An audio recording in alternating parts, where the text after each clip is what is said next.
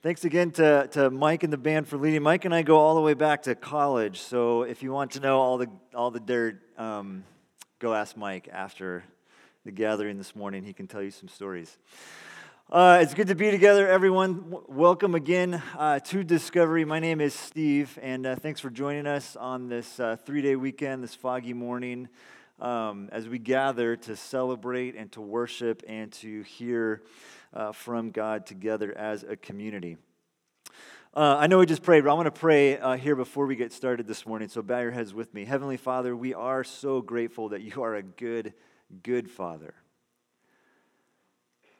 We're grateful for the truth that was read over us earlier, all of the things that you say about us.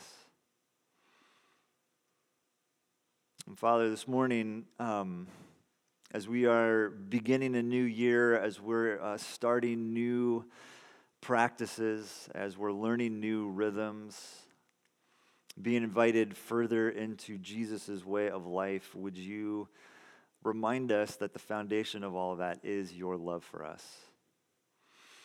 That the things that we do, the practices that we engage in, the tangible ways in which we worship and follow you, the things that we do are not about earning your approval. You have already spoken your approval and your love over us. And so, God, we come before you this morning with gratitude for your grace and for your love, for Jesus, his death and resurrection, and all that that means for us, this reality that we can live in right relationship with you and with each other. We are grateful for all of it. We ask now that we'd be able to hear from your word today. Would you speak to us, God? Would you free us from the worries, the concerns, the things that we're excited about, looking forward to? Would we be able to be fully present here now to hear from your Spirit as it speaks to us? Give us the courage to respond in whatever way we need to respond today. We pray this in Jesus' name. Amen. All right, this last year, there were about 500 scripted television shows made just in the United States. Now, this does not include news programs, variety shows, reality shows, sports programming, all of that good stuff. I even have a chart here showing the rise of scripted television shows made in the U.S. This only goes up to 2018, even more made in 2019. With the rise of all of the streaming services that are out there now, right? There's Netflix and Amazon, but also Disney Plus and Apple TV, all these different things. There's almost an endless market for stories. And this is fascinating to me for a whole bunch of reasons, but I think primarily because in the last 4 or 5 centuries, we have seen our reality squeezed down flatter and flatter. For thousands of years, human beings believed that the universe was big, that it was mysterious, that there were these transcendent realities that were beyond our ability to comprehend. But the secular project of the last several centuries, especially here in Western culture, has been slowly eradicating the transcendent, reducing our reality to what philosophers call the immanent frame. Here's the technical jargon. The immanent frame is a constructed social space that frames our lives entirely within a natural rather than supernatural order. It is the circumscribed space of the modern social imaginary that precludes transcendence. More and more, our reality is flat. There is no space for the transcendence. In the film Jeff Who Lives at Home, Jason Segel plays a young man who's convinced that he has this great purpose, that there's some force in the world leading him to do a great act, an act that will give meaning and coherence to a very painful past. But the conflict at the heart of the film is that everybody else in his life, especially his family, sees this talk of transcendent purpose as crazy. They question his mental health. They think he's literally out of his mind to be seeking something beyond the natural and the material. The film basically is a metaphor for the world that we live in. It is a sort of parable of the power that the immanent frame has over us, that it's foolish to even think that there's some greater purpose or meaning in our lives. And yet, And yet, even within this imminent frame, we make 500 scripted television shows a year. And this doesn't even begin to get into movies. We go to the movies, we watch superheroes save the world. We wonder if Rey is going to choose the light side or the dark side of the Force. We relish the fact that our team is in the NFC Championship game. Can I get an amen? All right. My apologies to the other teams that are still alive. Why do we do this? Why do we get so caught up in these stories? No matter how flat our world gets, there is this deep human longing to be caught up in something bigger than ourselves. Because the truth is, and we just sang several of these truths a moment ago, we were not created for the imminent frame. We were created for transcendence. We were created to get caught up in something so much bigger than ourselves, a big, big story. And there are fewer and fewer places where we can find that sense of transcendence, where we're able to get in touch with it, to name it, and to experience it. Now, all of this leads us to Acts chapter 4. If you have a Bible, open with me, meet me in Acts chapter 4, and if you would like a Bible, a physical copy of it to hold on to this morning, we have some of those. Just raise your hand, and someone on our team will run around and make sure you have a copy of that. Otherwise, it'll be up on the screen. Acts chapter 4 is where we're going to be here this morning, and we're going to look at just a very short portion of the text, but a picture of what I'll be calling the New Testament church through the remainder of our time together this morning. Acts chapter 4, beginning in verse 32, where we read this: "All the believers were one in heart and mind. No one claimed that any of their possessions was their own, but they shared everything they had. With great power, the apostles continued to testify to the resurrection of the Lord Jesus. And God's grace was so powerfully at work in them all that there were no needy persons among them. For from time to time, those who owned land or houses sold them, brought the money from the sales, and put it at the apostles' feet, and it was distributed to anyone who had need." We'll pause there. But here we get one of the first pictures of the early church, the New Testament church. This is really the second picture we get, the other one being at the end of Acts chapter 2. And what we see here is we get a little bit of a glimpse into what their gathering was like, their collective life, their communal life together. Now, it's interesting to me because there's always these movements, I think, within the church, and I mean like the capital C, big picture church, that want to do away with the corporate worship gathering. That sort of see this space as maybe redundant or unnecessary or maybe not a great use of resources. And I do think that there is something to some of those critiques, that some of those thoughts can be helpful, even prophetic, but I also think that those movements that want to get rid of, Sunday-type gatherings are very much stuck in this imminent frame.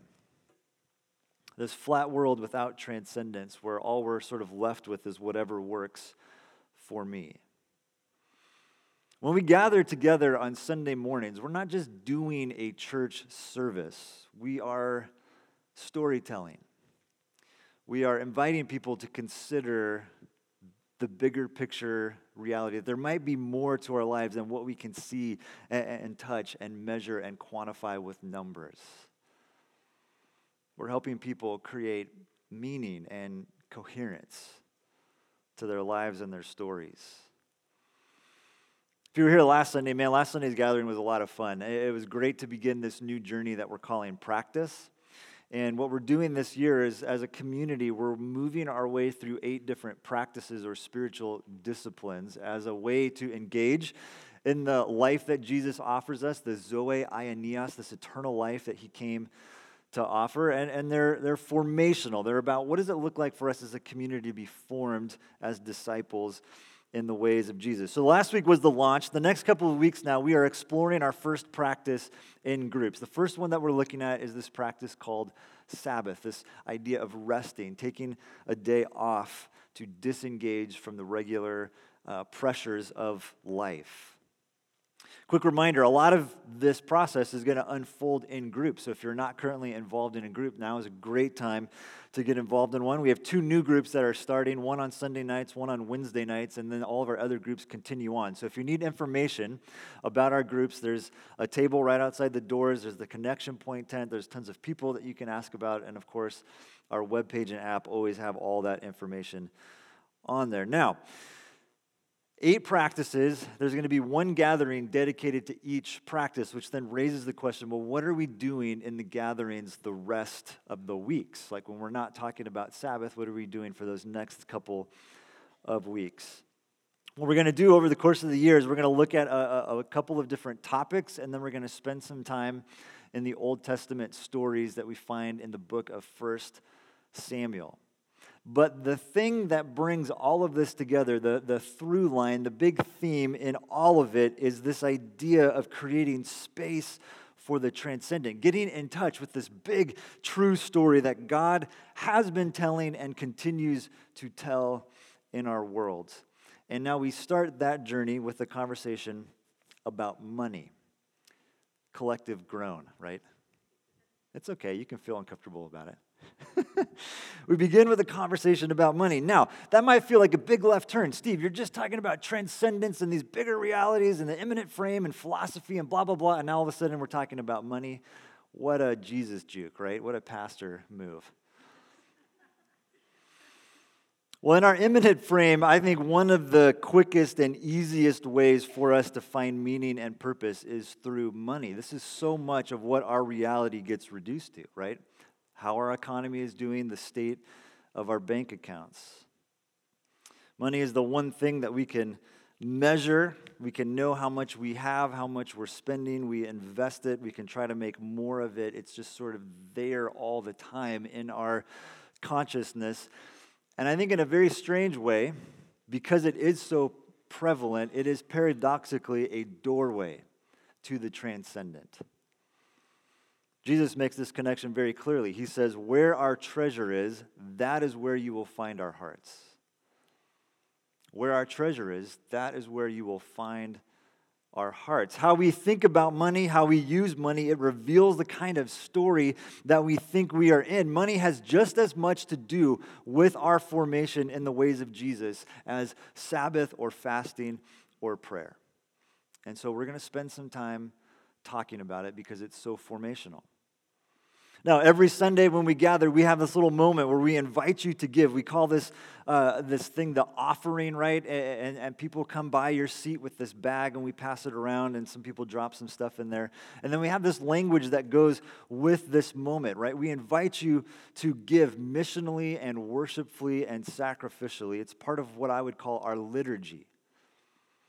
And what we want to do for the next couple of weeks is break that down, particularly those 3 words. What does it actually mean for us to give missionally, worshipfully, sacrificially? What are we really talking about when we talk about giving?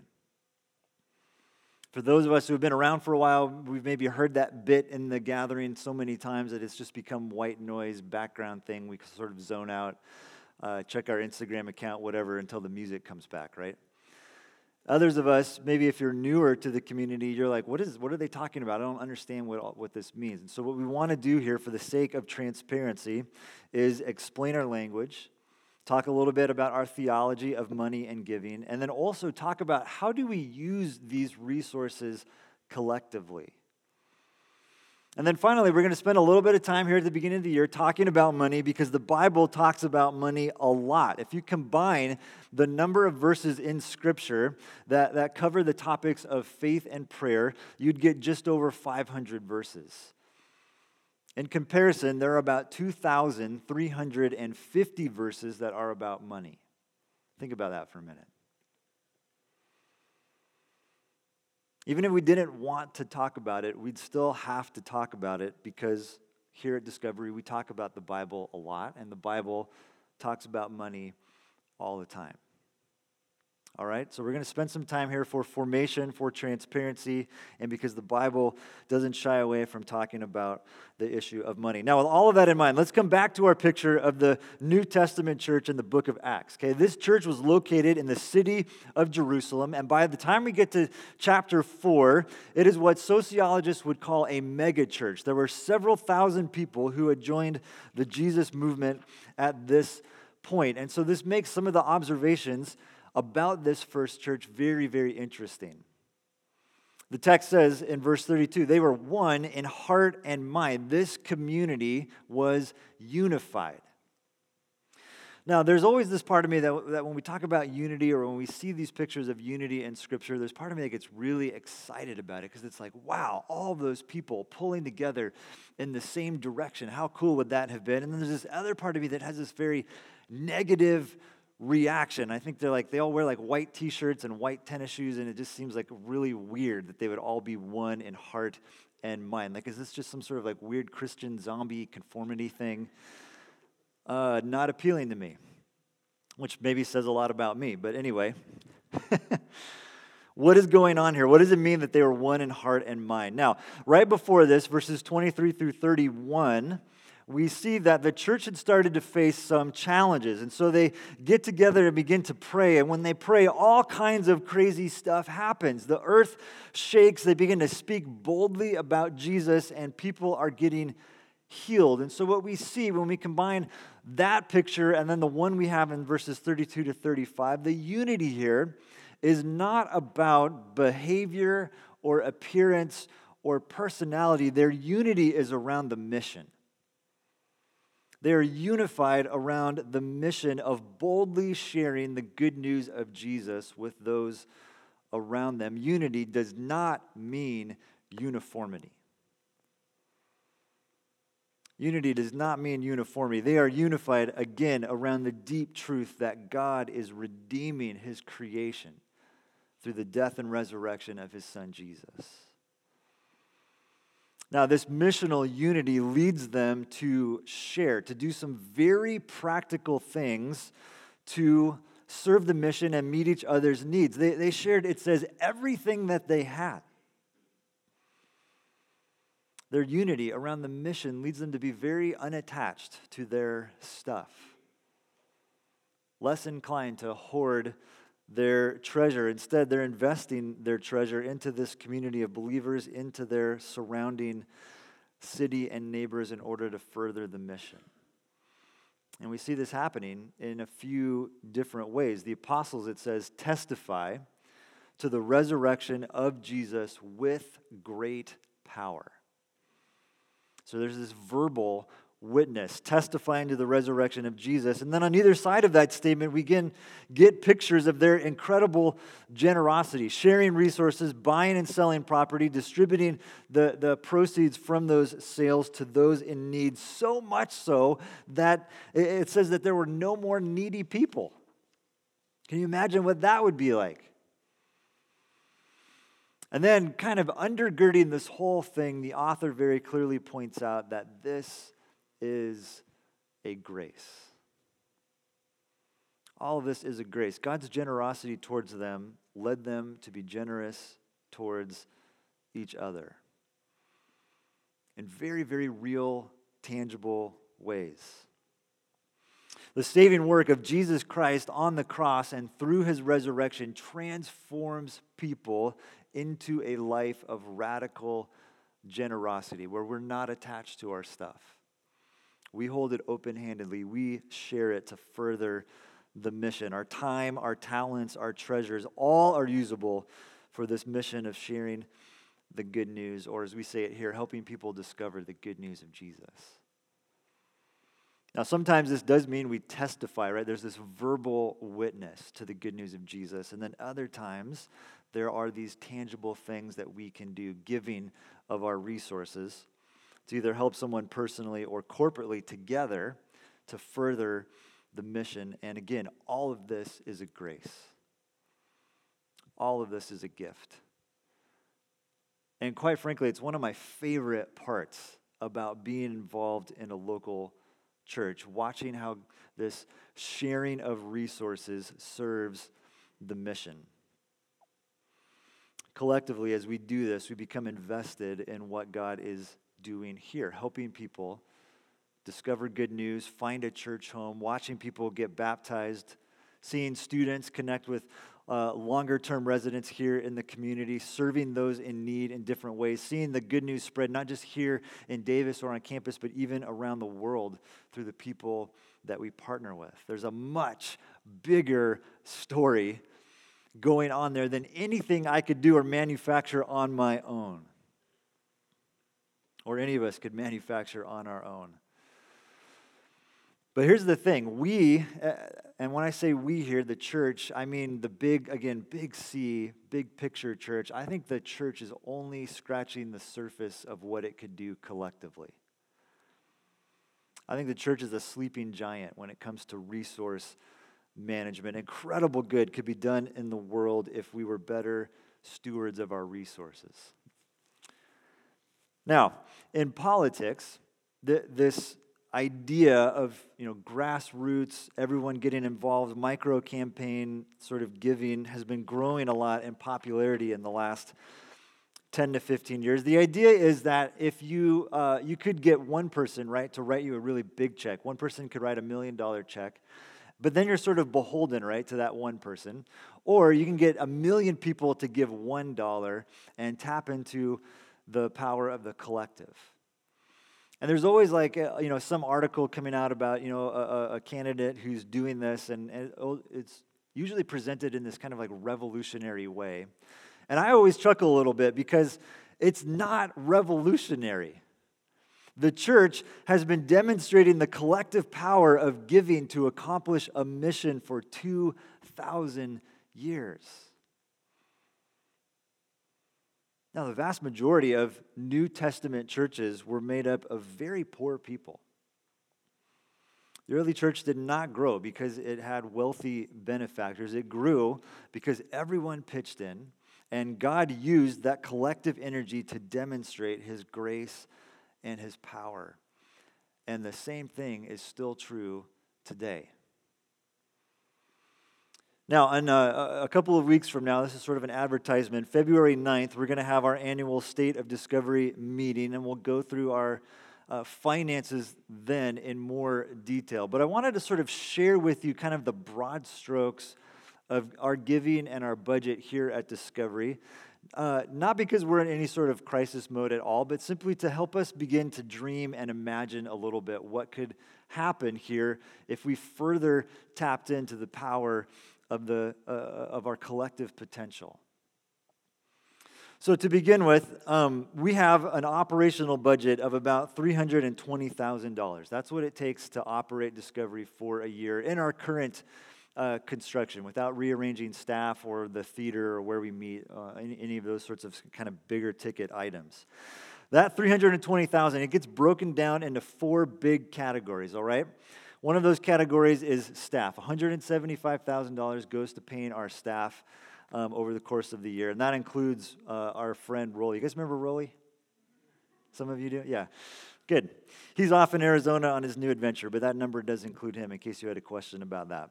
$100,000 then to facilities, administrative costs, $25,000 for ministry programs, and then $20,000 goes back out into mission, some of the different partners that we have. All right, so again, I'm painting in broad strokes, but this should give you a sense of what our operating costs look like. Now, we have about 200 active adult participants who are here regularly, who would say they're a part of the life of Discovery. If you do a little bit of math, you discover that it would take $133 a month. If everyone gave, those 200 active adult participants gave $133 a month, okay, we'd meet our operational costs. And by the way, again, we're definitely on track to meet those costs. This is, again, just a thought exercise. Now, obviously, some of us can do more than $133 a month. Some of us might not be able to do that, and all of that is fine. This, again, is the power of the community. But I do want to have a little bit of fun with the numbers. So let's bump that up and say everyone gave $200 a month. Where would that take us? Well, that's some easy math. That would bring us to $400,000, $80,000 over our operational costs. Let's say we doubled our original number, so 200 people giving $266 a month.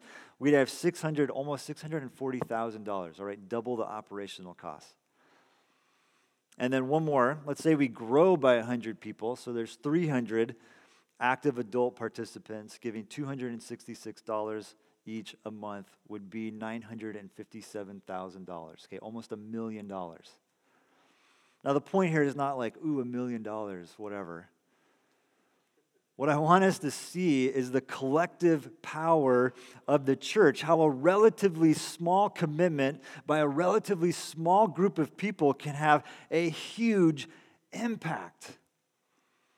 300 people, $250 a month, that's almost $1 million. Think of the good that can be done in the world with something like that. Now, the question here that should be forming in your minds is, okay, great. If we tapped into that, if we saw our collective giving go up, what would we do with that? How would we handle that? And I think that is a great question to ask. It's something that our elders, our leaders, our missions team, our staff are praying about all the time. I want to give you 3 things that I think we would focus on. The absolute first thing that we would do is increase our missions giving. Currently, that $20,000 that we give to missions is just over 6% of what we bring in, at least according to that operational budget paradigm, okay? Now, we have said, and I'm a big believer in this, that we want to give away at least 10% of what we bring in as a church as a way of modeling what the Bible calls a tithe. And we're going to spend some more time talking about what that means next Sunday.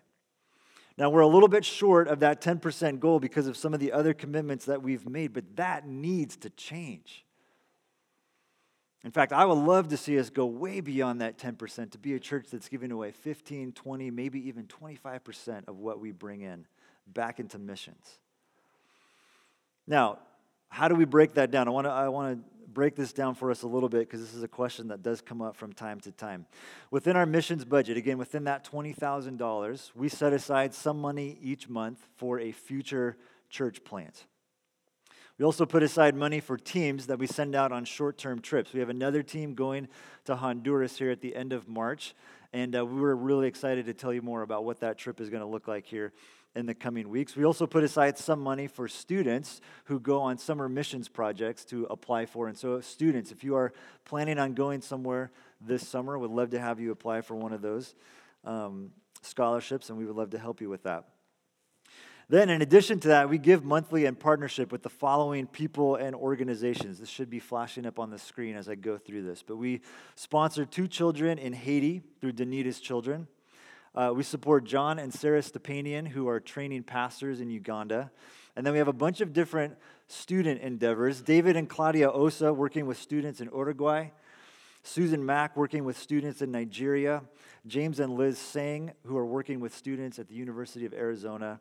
And then Stephen and Samantha Mockford, who were in the Far East, but now are back here in the Sacramento area, again, working with students. And then in addition to all of that, we also have our own kind of student things that we do here to reach the campus at Davis. Now, if we hit that 400,000 marker and we committed to that 10% giving, that would double automatically our missions budget. And we could invest more in the good work that you just saw up on the screen a moment ago, or we could even add more partners. How cool would that be to begin doing those kinds of things?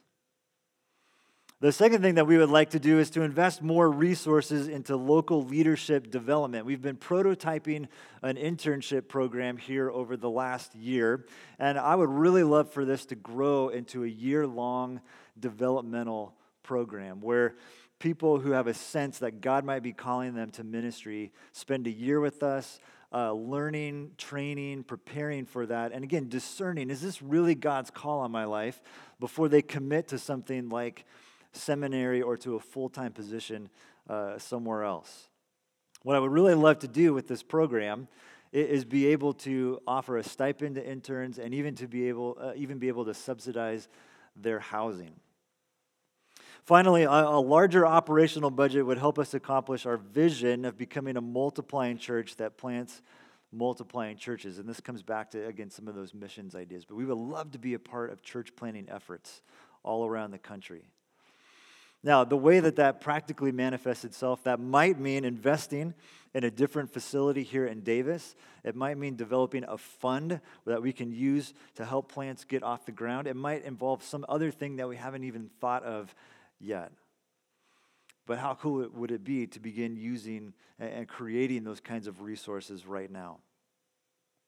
Now, again, the point here is not to get caught up in the numbers, but to have our imaginations sparked a little bit. Hopefully this helps us dream. Hopefully this helps us pray to see what would God do.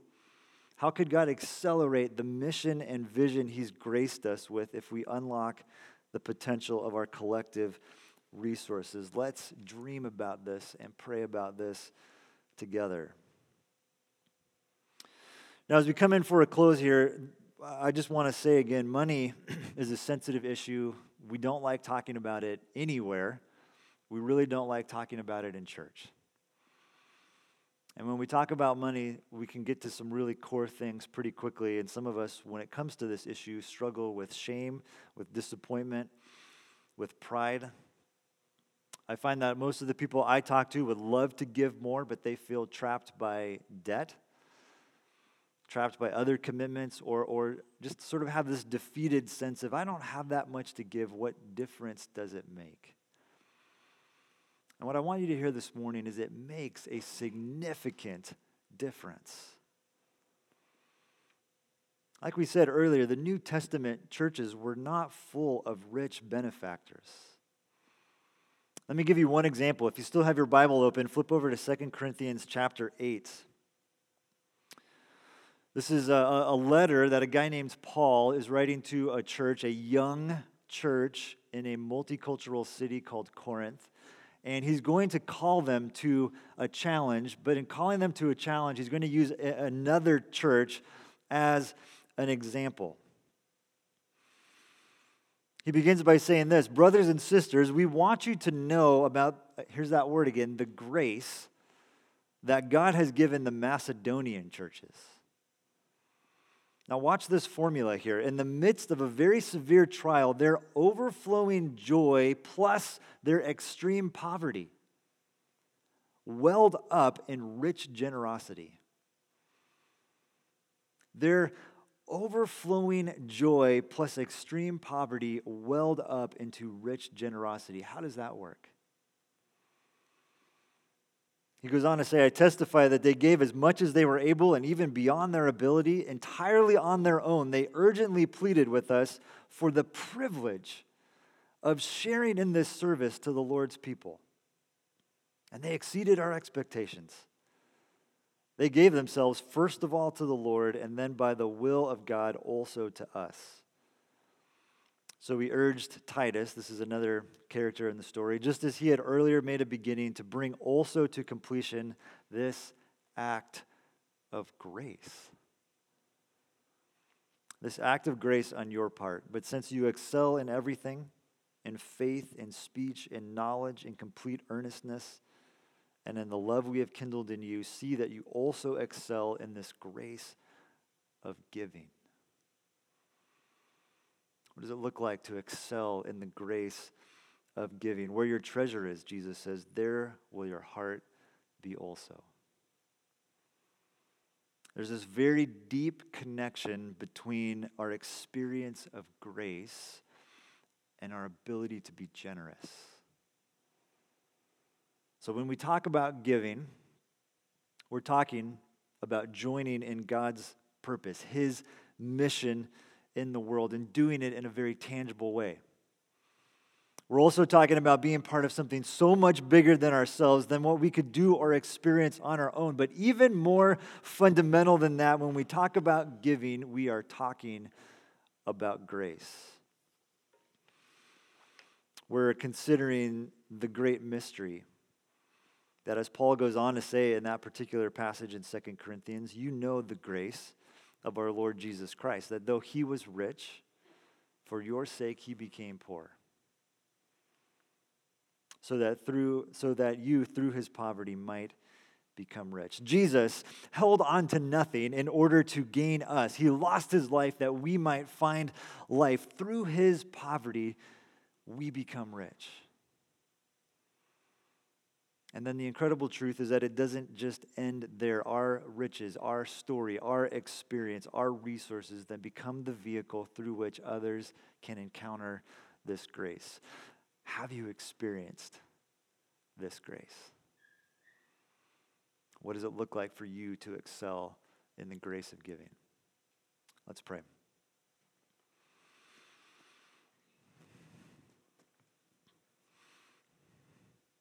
Father, we hate talking about money. It is a deeply personal thing. It is a thing that just in our world today brings up all kinds of stuff and can be very awkward.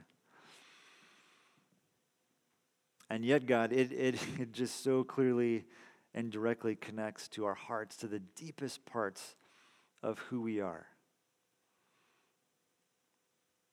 And it speaks to our identity, our priorities, it speaks to our relationship to you in so many different ways. So we begin this moment now by confessing all the ways in which that gets wrapped up in money, in unhealthy, unproductive, even sinful ways.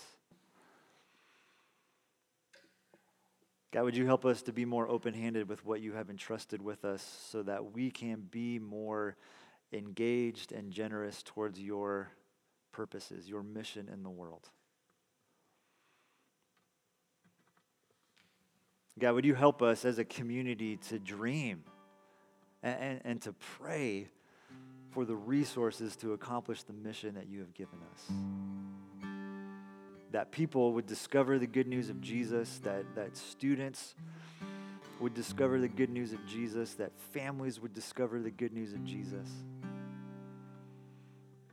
that new expressions of faith communities would be planted here in our community, in the surrounding area, God, wherever your Spirit moves, that we would be a part of bringing this good news to those who desperately need it.